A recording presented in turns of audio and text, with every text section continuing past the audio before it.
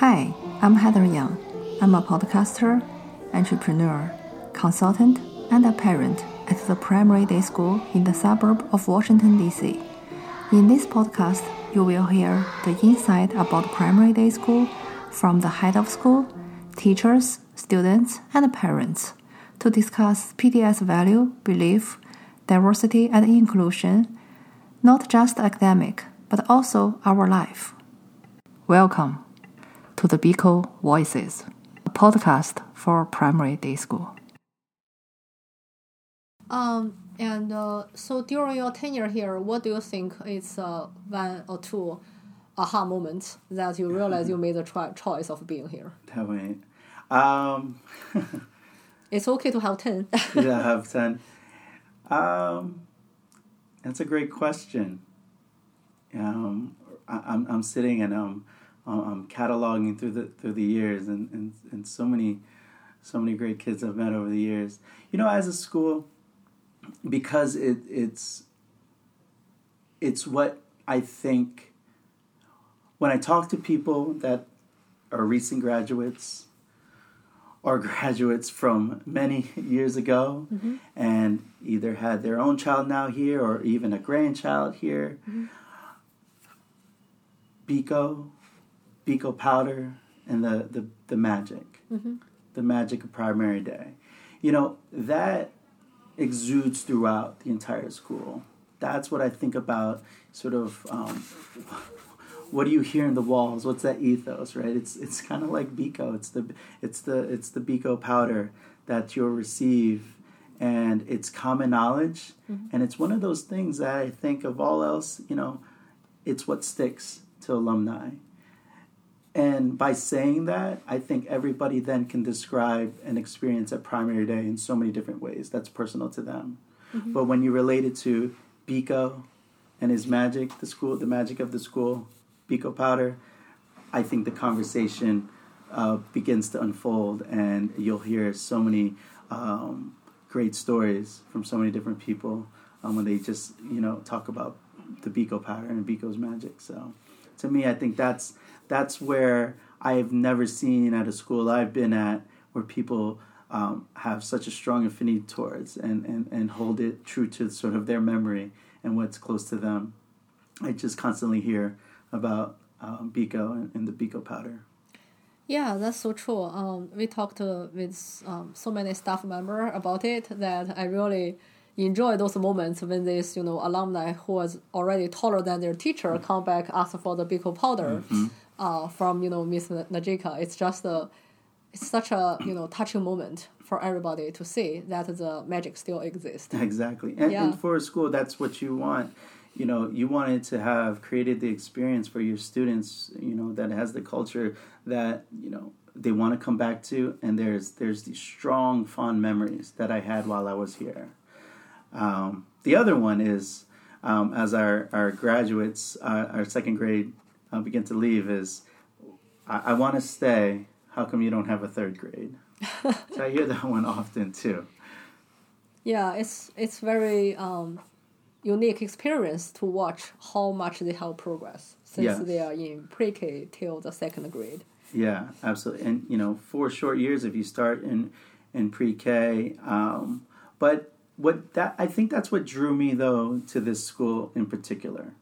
I think we hear it many times, but it holds true for myself. And that is one of the reasons why, you know, I felt like I made the right decision. I think that's one of the things you mentioned, or you're asking, you know, how did you know this was the place? You know, I've worked from students from pre-K all the way to middle school.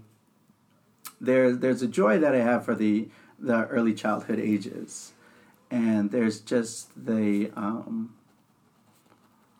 authenticity still within what they say and do, that I can really find a lot of just happiness and joy about, and, you know, helping them navigate, you know, these new aha moments that they're experiencing.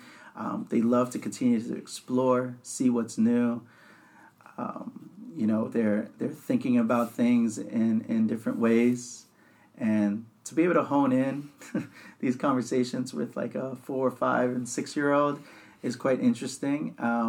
and pretty memorable. So, having a school just solely dedicated to these grades, where the second graders are the oldest ones in the building and hold such a great responsibility, I thought, that's a great school community. That's a great school experience when you're just starting off. Because, I was at a K through 5 school, we look at a second grader and we're like, oh, you know what? I need to ask one of these fifth graders to take this to the office for me. Well, I need to have a fifth grader do that. Well, these are our oldest ones. We are relying on our second graders at an early age. And so, the maturity, the responsibility that they're gaining here at this school is these small intangibles. It's going to take them beyond. We just talk about, during our casual chat, is I think a very interesting point is that you are doing a very difficult job, because it's very important to know what is correct and what is wrong to say. And it feels like a lot of times this topic can be oversensitive for many people, because you will not know you made a mistake unless you are really, one of them. Otherwise, you will never know. Right, yes. Right. I think there's unintentional things that happen. Exactly. Right. I think there's a huge difference between a strong intent and wanting to be disrespectful, racist, directly and overtly to somebody for whatever reasons. But there are some unintentional misses or cues that's not read or unknown and just not really understood. But that's where we become that learning community. That's where we are able to respectfully say, oh, in fact, I do this because of this. Or, being able to not only help explain something, but also be able to be receptive if somebody were to either correct something that you may have said in offense. Because I'm sure there's an understanding the intent is not there, right? I think as adults, and more now speaking on the adult side, is the tone and the intent of something being different than trying to be overtly offensive, Yes. And so that becomes very, very hard to navigate at times. What makes it slightly easier is the hopes that we're here all to learn. Yes. And that it goes both ways, to be receptive, to receive information, and then to sort of have the courage, though, to kind of speak up and say something. And it's very hard. Yes. It's a very difficult thing. And sometimes when you do hear something, even if it's not directed towards you, but maybe somebody mentioned, when somebody says something like that is pretty offensive. And if you hear it, at what, do you pause to say, I should step in, I should say something, because that's actually not right, and I'm going to address it with this person. And now it's sometimes a fight or flight moment, right? Do I step in? How strongly do I feel to say it? Or, I don't know, am I going to be offensive myself? Yes. By speaking up or saying something to this person, right? And so it is very sensitive on both sides. But again, I think we're continuing to just build that capacity to better understand and to advocate for ourselves and speak up for ourselves, and then for each other, to do that. And so just knowing that when we do it respectfully, it should be received just the same. Yeah, the reason I'm thinking about that is that once I know one day I want to send one of my client a contract on Tuesday, and my client saying no, because in his religious belief, Tuesday is a bad day. That I have no clue. And because in other culture, Tuesday is a great day. It's for the tears day, which is, the war god. So it's a good day. So that's something I never know. And when I check with my colleagues, they didn't know it either, even they are coming from the same country as my client. They have no clue. It's just, even they are coming from the same country, they believe different religion system, so they have no clue. So that's something I think is very crucial to emphasize here, is that we are all human beings. We all make mistakes. Yes. But it's more important what we learn from the past. Yeah. Not, being, if we made some mistake unintentional, it's okay. We just need to acknowledge it and know what to do and what not to do next time until we know better, right? Yeah, absolutely. It's all avoidable. We can never be perfect or 100% precise. There are just so many different countries, so many cultural beliefs.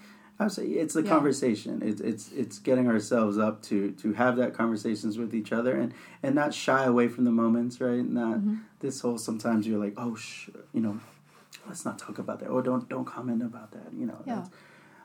But sometimes the open conversation, is what allows us to learn. Yes. You wouldn't know unless somebody brought it to your attention. Exactly. And as we're all learners, then it's like, oh, okay, I can respect that. Absolutely. Yes. Now I know for next time.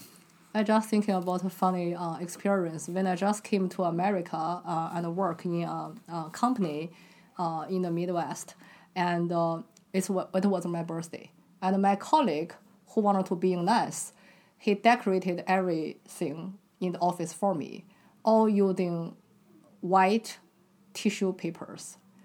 And I don't know about your culture, but in China's culture, that's for dead people only. Oh. That's only you do it in the death ceremony for the people who passed away. Right. So the moment I saw it, my whole face become white as can be. I'm like, oh my gosh, it's a curse. So I'm taking off all the tissue paper, come to my colleague saying, thank you, but for your information, this is for dead people only. And she said, oh, I'm so sorry about that. Yeah. And we just, make fun about it. Yeah, exactly. Because, she's not, doing it on purpose. Yes. And, in fact, trying to welcome you. Exactly. It's nice just, It was just, and yes. Those are those things. It's like those things about each of our lives and those what we... our cultures that we're beginning to know and learn more about, right? Yes, I think, and that at the premise at the end of the day, it is that exposure. Yes, it is that one moment. It's that like one nugget that won't be, there's always the standard things that always talked about, that everybody kind of knows. But what are those little things, yes. Beneath the surface that somebody really had to tell you about? Yes. And so as we begin to interact with more diverse communities and each other's, and like I was saying before, being able to authentically and positively bring ourselves to school and say more about ourselves and speak about ourselves, then we get to really know the ins and outs about one another, those finer details that we can respect and appreciate.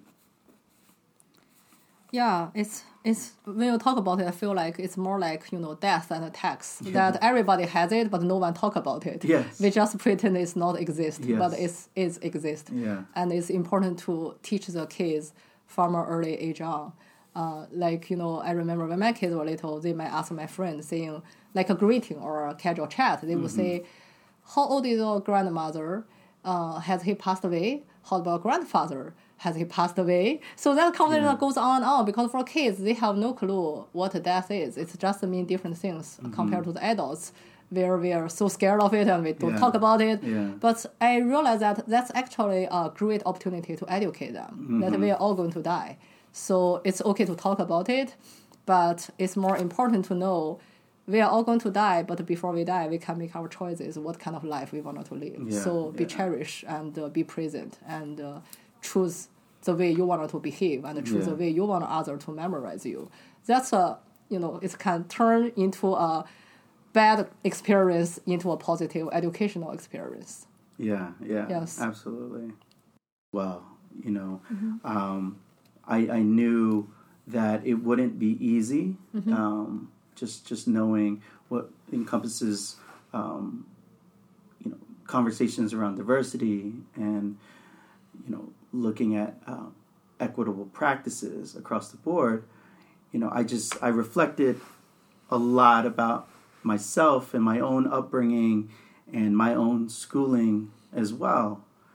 And so, it was through college and early adulthood to really navigate these conversations around my own personal identity and being, Filipino American and born, in the States.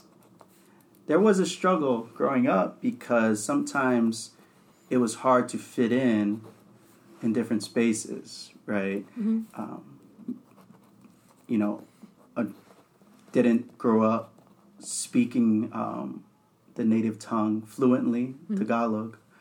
But I grew up in a house where my parents did speak it. It wasn't intentionally, though, you must learn it. Not for any one reason. Then I'm going to schools here in America, and that's all I knew. And then you meet others from, my Filipino culture, and sometimes it's like they look at you differently now. It's like, Yes. how come you don't speak the language? Or, oh, you're more American than you are Filipino. And then, oh, you're Filipino, you're not really American. And so, that when we talked about racial identity and finding that positive self, I wouldn't necessarily say I struggled with it, but these were just questions that kept floating as I was growing up. I was like, I don't know, I'm just trying to make friends and fit in. I just want to fit in.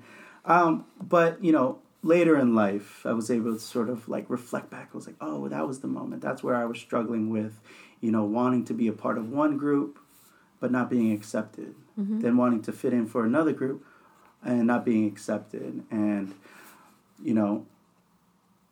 that's why taking on this role was important to me, to be able to, ensure that inclusive lens, those moments where we may need to have these difficult conversations around race and identity, that, there were points where I could understand where somebody might be going through something at an early age, right? I don't want to ever be dismissive to the fact that, oh, this can't happen. They're so young. They don't know what they're thinking or seeing or doing.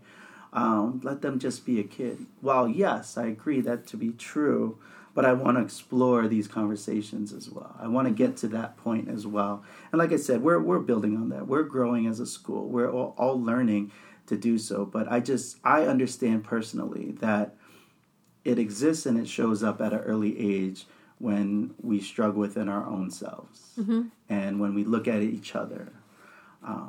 And of course, there's moments where no matter who the child is, positive experience about themselves and freely shares about their culture and is able to make friends. And that's wonderful. That's the ideal. And then we want to make sure that continues to happen. But we also know that there are times where we need the outlets, and we need to know that somebody understands me and understands what I might be going through, or there's ways that the school's looking at to ensure I'm not getting lost in that as well. So it brings everything to the forefront. Our DEI work is ensuring that we keep it at the forefront, and it's allowing us to make conscious decisions when we do things. And when we come together as a whole school, right, that we're being as inclusive as we possibly can, bringing people to the table, a seat at the table, to have open conversations. And so that's the work. That's where we're our goals are, and really trying to work towards. Yeah, that's very touching. Now I know why you are the best person for this job, because you have been there. Because we all parents, we all know we can read 10,000 books about how to be a good or better parent, but it's a totally different story than read about 10,000 books or having your own kid, right? It's just totally different. If you never been there, it's very hard to imagine what's the word. You can have perfect theory, but that may not work at all. But the difference about you and other people is that you have been there. You have experienced this, identity crisis or self-identity issue, that you have experienced the pain, the confusion, so you can speak better, not only for yourself, the younger self you have experienced, but also for the other people who is going to experience that themselves. I think that's crucial. Right? Yeah. And absolutely. also at the end of the day, it's more about admit and embrace your true self. It doesn't matter much where you come from, what's your skin color, what's your hair color. It's more about who we are, and we should just admit and celebrate who we are. Right. We see each other. We know we exist. We know that we look into the mirror and see the beauty within ourselves and each other.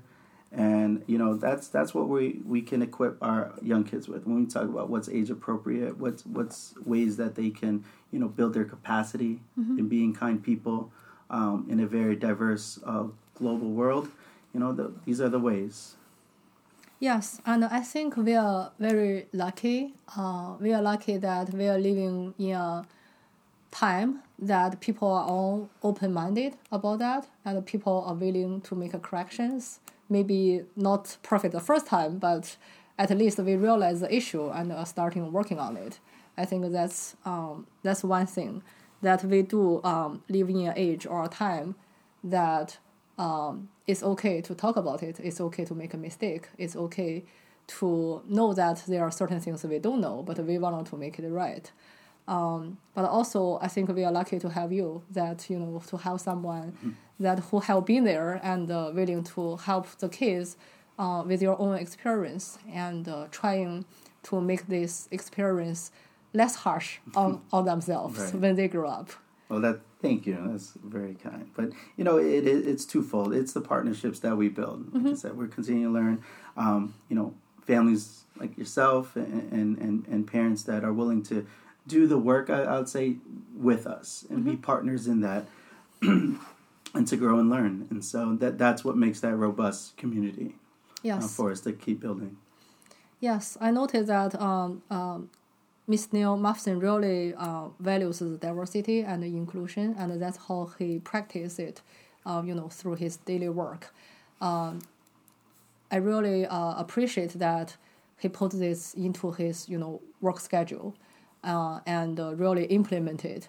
That we have had so many amazing Parents Infinity group discussion, that both you and him were present and talk about the things we like to cover, rather than academics or the social studies or the STEM or the art training that is crucial for every school and students. But also, I think it's important that both you and him wanted to set aside your time and efforts to work on this, because this is crucial too. Yes, yeah, absolutely. And it finds itself into all facets of school life, right? And it does. It just makes us, better decision makers, better planners, because we're looking at it in a, hopefully in a more complete view. Yeah, so thank you so much for your time today. So any words for the current students or the future families? Our current students, I just will say, continue to enter our doors with the bright smiles and energy that you continue to have, the open-mindedness to learn and to be with your peers and your teachers. Keep practicing those PDS values. And the future families, I'd say, come visit. You do have to see the magic yourself. You do have to feel it within our walls. I know within the community, when you hear Primary Day, there's so many wonderful things that are said, and so to experience it in real time, to be within our four walls, so to speak, I think you'll be able to capture that, and this will absolutely be a place where your young child will be able to thrive. And hearing about some of our DEI work, knowing that it's a space for them to be themselves, that they'll be supported in that they'll be encouraged to think and to be kind and to want to represent themselves. Yes, and to let them accept and embrace the true self of who they are, because every of us are beautiful as who we are. Yes. Yeah, thank you so much, Ryan. I really appreciate your time. Thank you so much, Heather. This was fun. Yeah, thank you. Talk soon. Bye.